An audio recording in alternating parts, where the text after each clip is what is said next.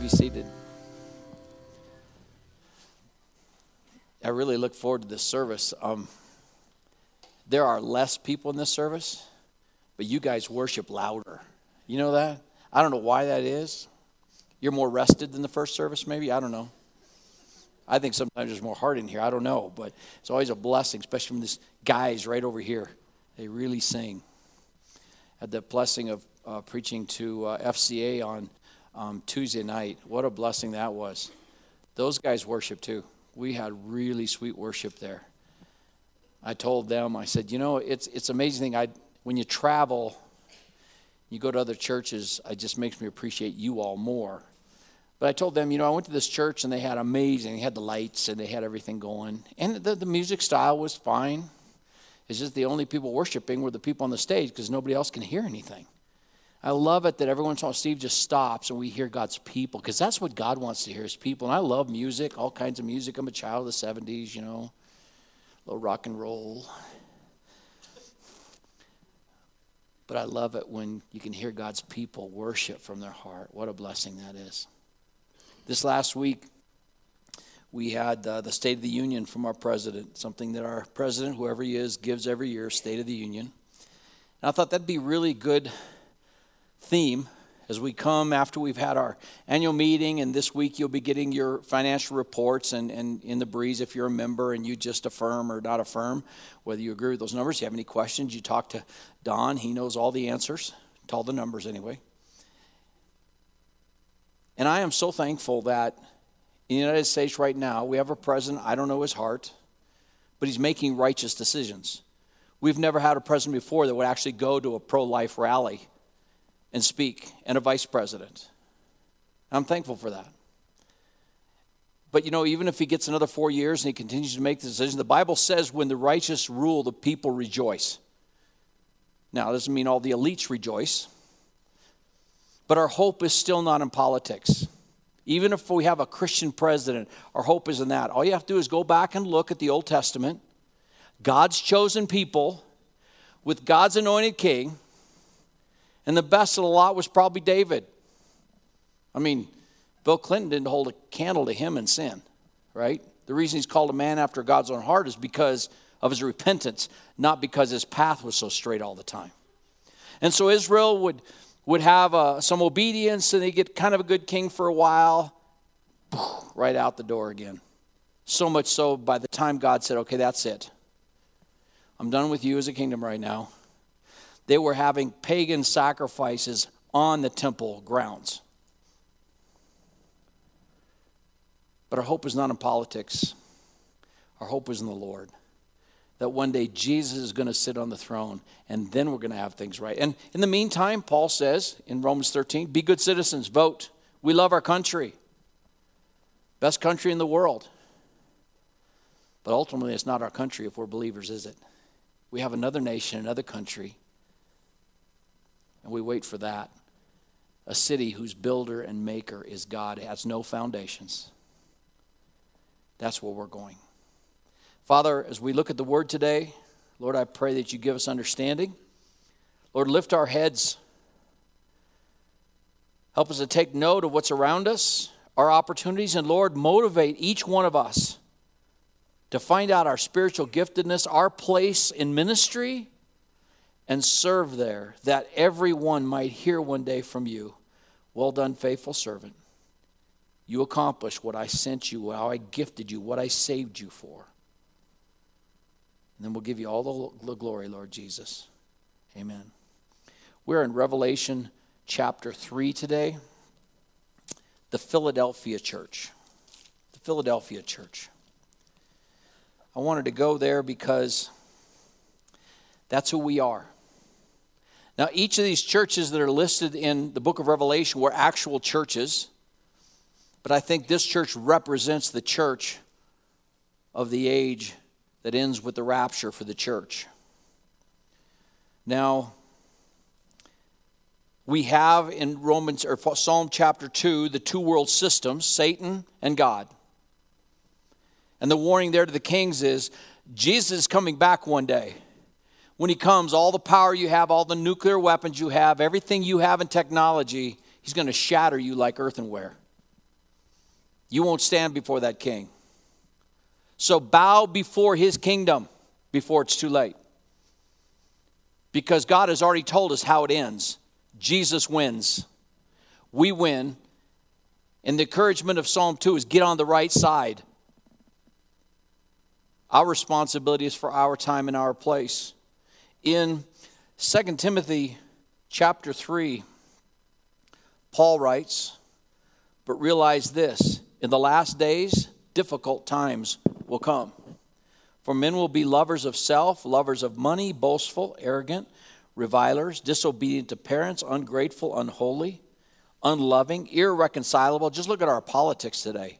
I mean, it used to be they got along. I guess we're finding out they got along because they were all getting rich together. And then we got this guy that wants to drain the swamp, and now they're irreconcilable, aren't they? Irreconcilable. They can't say anything nice about anybody, these politicians. Malicious gossips, without self-control, brutal, haters of good, treacherous, reckless, conceited, lovers of pleasure rather than lovers of God, holding to a form of godliness, although they have denied its power. Avoid such men as these. That's the culture which we live today. That is the culture. It's a dangerous, dark culture, and yet he's put you and I here to be lights, to be found faithful in this culture. Now, the people in Philadelphia, were in the same kind of culture. Surrounded by paganism, there was no fear of God for the most part in their culture, and that they were found faithful. J. Vernon McGee, the great radio Bible teacher, he being dead yet speaks, says this about the church. This church in Philadelphia has been labeled many things. Some have called it the missionary church. Some the serving church.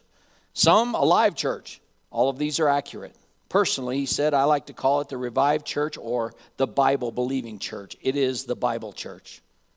This church that got the word out, and as far as we know, this church lasted longer than any of the other 7 churches mentioned here, until the 13th century. That's amazing, and isn't it?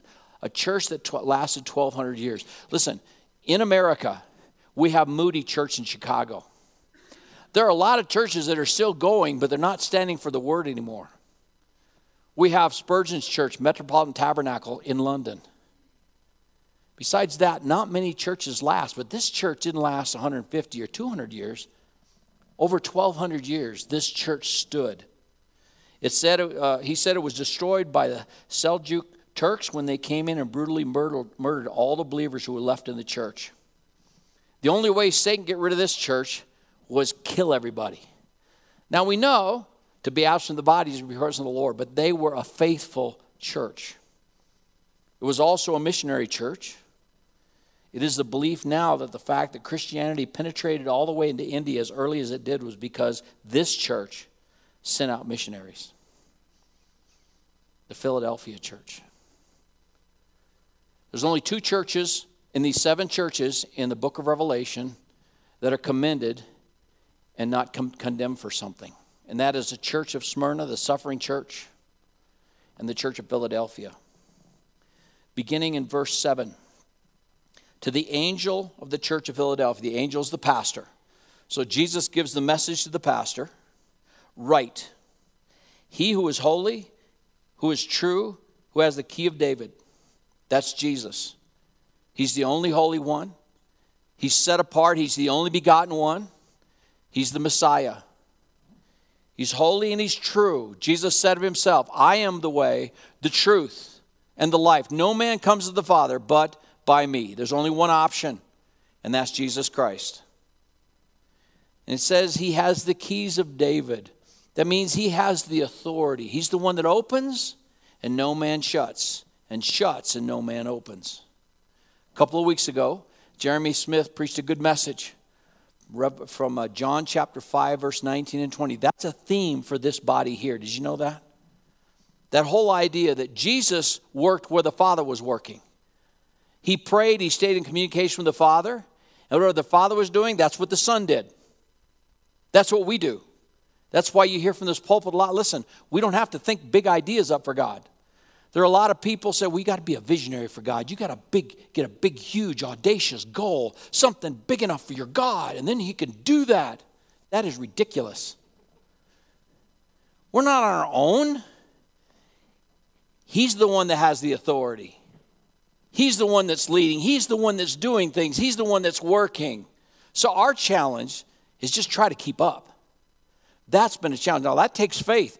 You see God open a door and you say, oh, but you know, I don't know if we have the funds. I don't know if we have the strength. I don't know if we have the people. But you know it's God's door open. Sometimes that happens when you're witnessing, isn't it?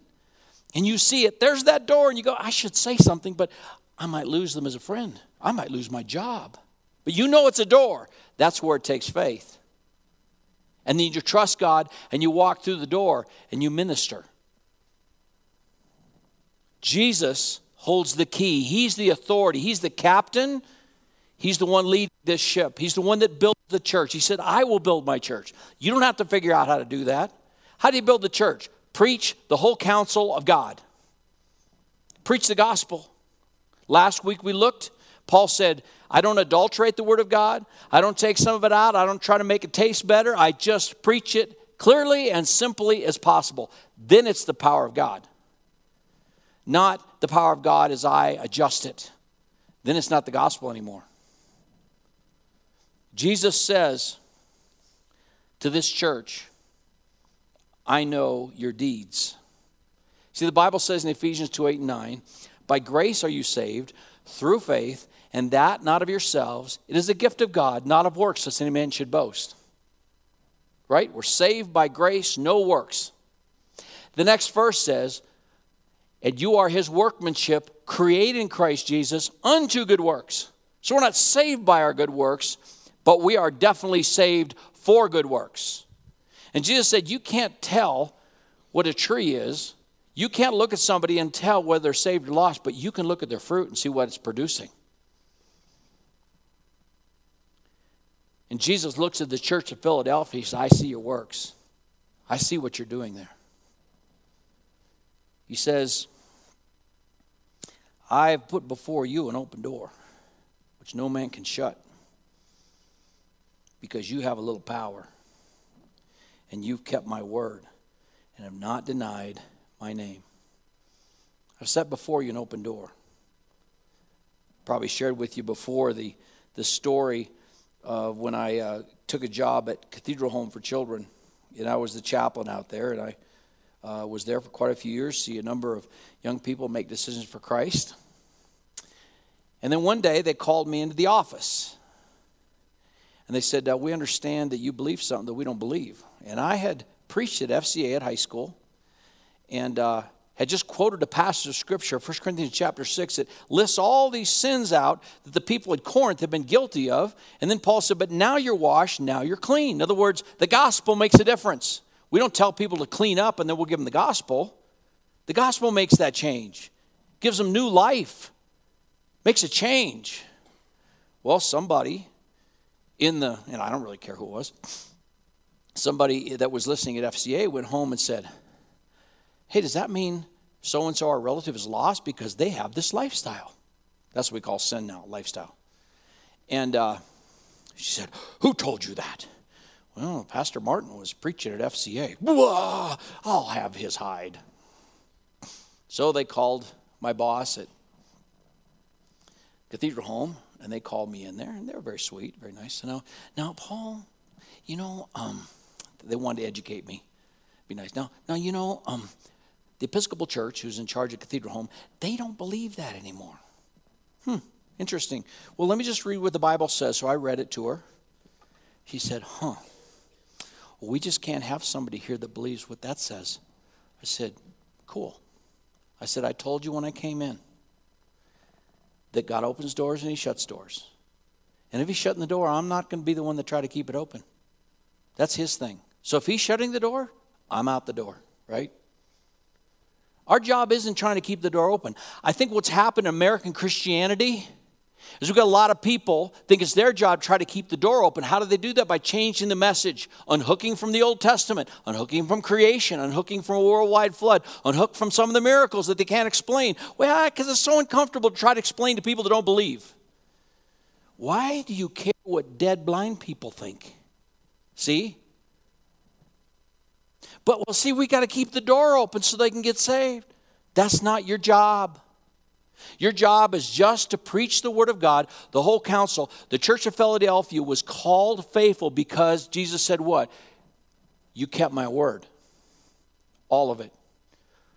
Paul told the church at Ephesus when he was leaving to go to Jerusalem, he's going to end up in chains. He said, listen, from among yourselves, wolves are going to rise up. So you preach the whole counsel of God, just like I did for you. Keep preaching all of it. Be faithful to all of it. And then he says this, right? You have little power. Now he isn't saying, you guys are just little power people. You don't have much power. That's not what he's saying. He's saying, like when Andrew drives one of his hot rods and he pulls up and it's got those glass packs on it. Like, whoa, got a little power there. A little power in that thing. That's what he's saying. He's recognizing the strength that this little church has. Now the world looks at this church, they don't think much of it. The world looks at this church, LVC, and they don't think much of it. In fact, I'm sure a lot of other churches look at this church. They don't think much of it. But God says, hey, you have some power. You have some power. Why? It's the word of God. God's work, done God's way, will never lack for God's supply. And God recognized the power. He said, because you have a little power, you got a little power. I've set before you an open door. I want to tell you, folks, this church right here, this Philadelphia church in Laramie, God has set before us an open door. We've seen God do things that we are not worthy of. We didn't have the strength for. Last night I was thinking about the great opportunity of ministry that you have had in this church. Now, when we came here, my home was the only engine running. It really was. About the only engine running. And that engine worked long and hard. Once those college kids started getting saved, we had little kids that had to go to school the next day, and they were there till 2 o'clock, 3 o'clock in the morning, getting discipled, and I was loving it, and Christy was getting tired. But you know what? Our kids grew up in ministry. Today, I don't even know how many engines we have in this church. I know every one of our elders and our deacons, their homes are centers of ministry. And there's a powerful engine running. Not just guys who are on staff or on the elder board, but so many of you. You understand, and that's why this church has power. Because you understand your life is not about what you accomplish, your 401k, or how much you end up with in the bank. Your life is about what counts for Jesus Christ. That's what makes this church different. That's what makes the Church of Philadelphia unique. So every once in a while, I just take the time, just thinking, and the list is not complete. And I'm sure I'm going to leave somebody out. But I want to share with you so you remember these names, some of you won't even know. But names that have gone from here and names of people that are here, that have been discipled here, that are ministering here. John and Kathy Dierenfeld. John's one of the first guys that came to Christ in my ministry back in 1984. He went off to seminary. He's an interim pastor. He ministers a lot of places around the state. He lives in Casper. Jeff and Sarah Herden. Jeff's a U.S. Army chaplain. They've been all over the United States, all over the world, serving the Lord. Rex and Sarah Russell down in Virginia Dale, Colorado. John and Lisa Hutchison, Paoli, Indiana. Andy and Megan Huber, pastoring in Kansas. Jason and Kaylin Snyder, Prestonwood Baptist, Dallas. James and Damaris Fryer, he was a chaplain in the Army. Now he has a chaplain ministry down in Florida. Jimmy and Andy Carter, Colonial Baptist, Cary, North Carolina. Justin and Kayla Hollabaugh, they're laboring alongside Jimmy and Andy there in Cary. Jeff and Sheila Brown, Jackson Hole, Wyoming. Brian and Betsy Johnson, Thermopolis, Wyoming, Risen Sun Baptist Church. Andy and Kaylin Barlow, Fellowship Church in Louisville, Kentucky. Mike and Valerie Gorski in Madison, Wisconsin. Josh and Candace Rose, Huachochi, Mexico, in the Copper Canyon, ministering among the Tarahumara Indians. Keith and Beth Brown Eyes, North Point Church, Fort Collins. Andy Bastian in South Carolina. David and Georgia Grafe, Luke and Megan Finley, Carlos and Sydney Herrera, all in Phoenix. Ed and Karen Aldridge, ministering in Colorado Springs, Colorado. Matt and Lisa Miller, Tampa, Florida. Sunil and Anu John, Dallas, Texas. Carl and Valerie Picard, First Baptist Church in Cheyenne. Drew and Carly Hayes, First Baptist Church in Cheyenne. Sean and Tara Meyer, Anchorage, Alaska. Jason and Robin Schmidt, Valley Bible Church, Scottsbluff, Nebraska. Right here in our congregation, one of our elders, Aaron and Stacy Frood, FCA, University of Wyoming. Terry and Katie Diltz, another one of our pastors. Sean and Debbie Innist. Doug and Tuesday Wookie. Brian and Stephanie Fortman, our youth pastor. Kyle and Bailey Coster, our college pastor. Steve and Janet German, our worship leader. All of these, and that's not the end. Sam and Aaron Martin, Brian and Emily Sanzoni, Jeff and Molly Schaefer, Matthew and Kristen Carlstrom, Mark Carlstrom, Mike Shirley, Adam and Ashley Teeter, all there or preparing for ministry at Red Mesa Fellowship in St. George. Jason and Gretchen Nelson, Edinburgh, Scotland. David and Kristen Martin, Cologne, Germany. Stephen and Beth Campbell, Bonn, Germany. Don and Vonda Barnes, administration, Laramie Valley Chapel. Does that blow your mind a little bit? This church has produced people that have gone all over the world. That just blows my mind a little bit. And we're not done yet. Now we have Clayton and Molly that have brought this ministry of the West Institute, and we're just going to see that multiplied more and more and more. And we as elders are having to change the way we look at support and ministry because we're gearing up because this church is not done yet. Now, Lord willing, we hope in the next few weeks to bring you a plan for another building. Because I will tell you right now, we're to the place that, we got the buildings getting 3/4 of the way paid off. We owe less than $500,000. We started over $2.5 million 10 years ago. And that was just college kids that did that. And now we're stronger. But this is the place we can come to as a church and say, well, why don't we just take it easy a little bit? We can afford the staff we have, so let's just back off a little bit. And this is where people can start saying, well, we don't want to preach that, because that might get us in trouble. And if things change too much more in our government, just preaching the whole counsel of God will get us in trouble, and we could lose everything. So why do we want to risk that? Because our audience is not the world. Our audience is Jesus Christ, the faithful one. The one that has the authority to open doors and shut doors. He's the one that's looking at us because we count these and we say, what an amazing thing. But there's so much more than these. There's so much more going on. This morning, Pastor Hal told me that his oldest grandson was having a struggle in school, and so the counselor called him in. So his son and daughter-in-law went in and talked to the counselor. And the counselor at this public high school had seen Lynn's kids proudly wearing the cowboy colors. And she said, I want you to know that I'm a cowboy fan too. I grew up in Laramie, Wyoming. And they said, really? Our dad's down in Laramie, Wyoming. She said, really? Where does he go to the church? Laramie Valley Chapel.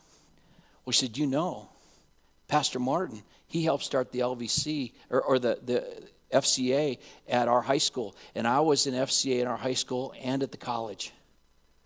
I didn't know that. See, that's a good thing. God's the one keeping track. He didn't ask us to keep track. Paul said, we're not the ones that judge. It doesn't matter if somebody doesn't like what we do. We don't even judge ourselves. There's one that judges. He's the one that's keeping score. And what he calls us to is faithfulness. He takes care of the results.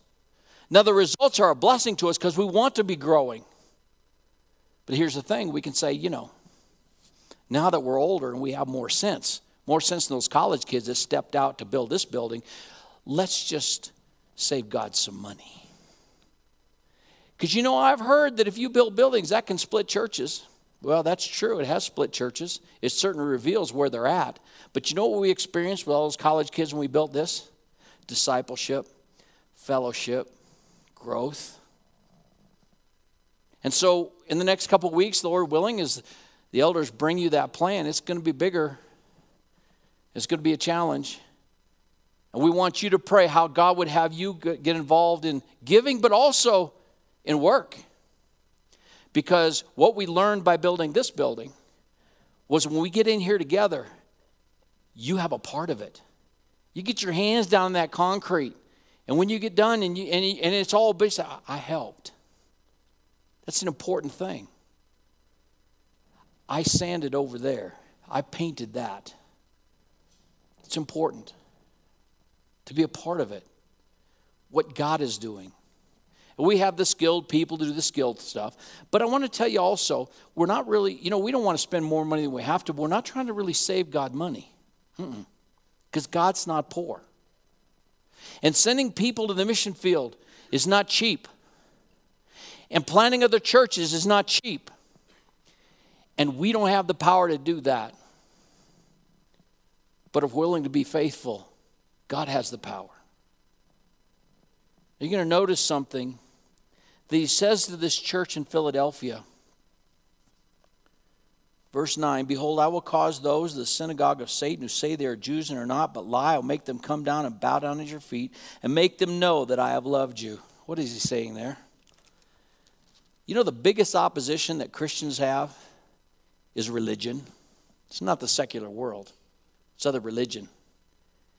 It can be other people that claim to be believers, but they're not. They're really the synagogue of Satan. But you know what happens to the faithful church? Some of those people, the synagogue of Satan, they get saved too. Isn't that a blessing? Not just they come down, I see you guys are right. But no. They get saved. The great testimony in Acts was after Pentecost happened and after more persecution of the church and Stephen died, then a lot of the priests came to Christ. See, it's about faithfulness. It's not about how we can keep the door open. It's not how we can slick this message up better. It's just faithfulness. Because as we talked about last week, what we have in the gospel is very, very powerful. God can use it if he has a faithful people. Then he says, I'm coming quickly. That doesn't mean he's coming soon. That means he's going to come suddenly. Jesus said, it says in 1 Corinthians 15 and 1 Thessalonians chapter 4, that when he comes, it's going to be like that. Now, the amazing part about the hope that we have in Christ is if you live to the rapture, we can be sitting in church like this, and all of a sudden, we're in heaven like this. We're in the clouds with Jesus. You're driving down the road, all of a sudden, you're like this, and you're going, whoa. Now, here's the blessing. Death is no different than rapture for the believer. Absent from the body, present with the Lord. And the Bible says we're not going to prevent those that are asleep. Those who have already died, they're going to rise from the grave first. Why? They got 6 feet further to go. That's what the old preachers used to say. They got a little further to go, so they're coming up first. But you're not going to notice because it's going to happen in the atom of time. That's our hope. He gives us hope to this church. I'm coming quickly. Hold fast what you have so that no one will take your crown. This morning, Red Mesa Fellowship is ministering in a church that's dying. They asked them to come over and preach and do the worship and everything. And first they said, wouldn't it be nice if we could put our churches together? And Sam said, yeah, that's great. They have octogenarians and Sam doesn't, They're all young people. And first they were excited about it. Then they said, we don't want to lose our building. Sam said he was discouraged for about 2 minutes. And they said, hold it, God's in charge of this thing. We're going to trust the Lord. But what happens is churches get down in a rut. And they just want to protect what they have and they don't want to take any more risks. That's when you die. We don't want to die. We're praying for this year a greater harvest. Because just because we build a bigger building, now we'll have a bigger building. We have to continue to witness and stand for the truth and share the love of Christ with people. And we think it's necessary because we believe by faith that's what we're going to continue to do. To see a greater harvest. We see God working in our college ministry and our high school ministry. We see families coming in and joining with us. Some families, you heard testimonies last week at a banquet, moved here for this church. They moved here because they wanted to be a part of this church. I used to hear testimonies about that when listening to John MacArthur, and I am certainly no John MacArthur. So what is it? It's you, flock. It's you, church. You have power. And God has set before us an open door. And then it changes. It's going from the blessing of the church to individuals. Why? Because that's who makes up the church. The church isn't a building. People don't get saved because we've got nice, supports for the roof. Get saved because people share the gospel. And you know that you invite people here, they're going to hear the gospel. He says, he overcomes, I will make him a pillar in the temple of my God, and he will not go out from it anymore. Why was that encouraging?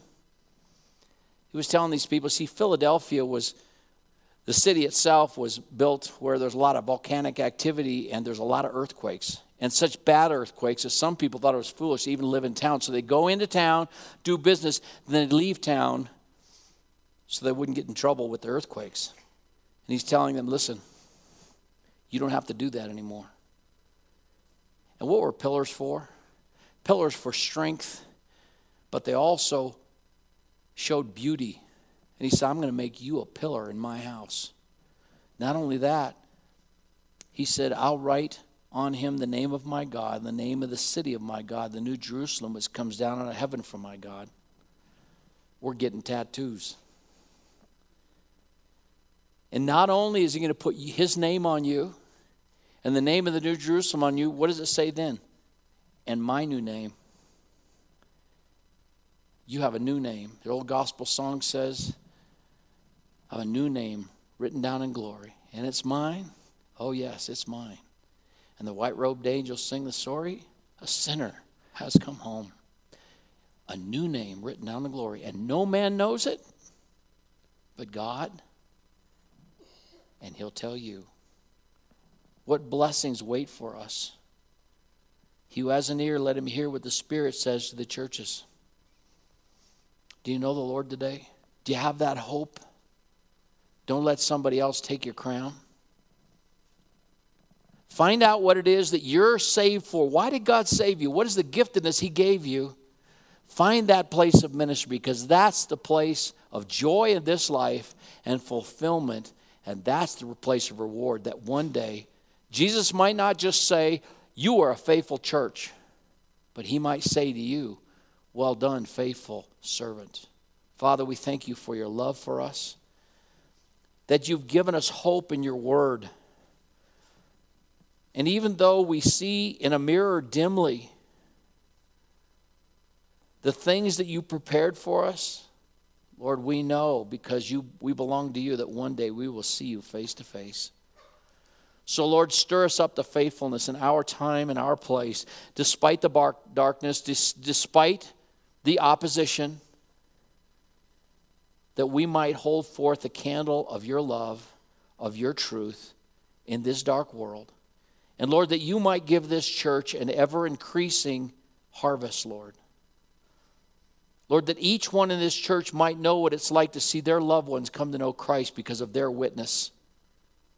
That great joy. And then we'll give you all the praise. In Jesus' name, amen. Let's stand and sing together.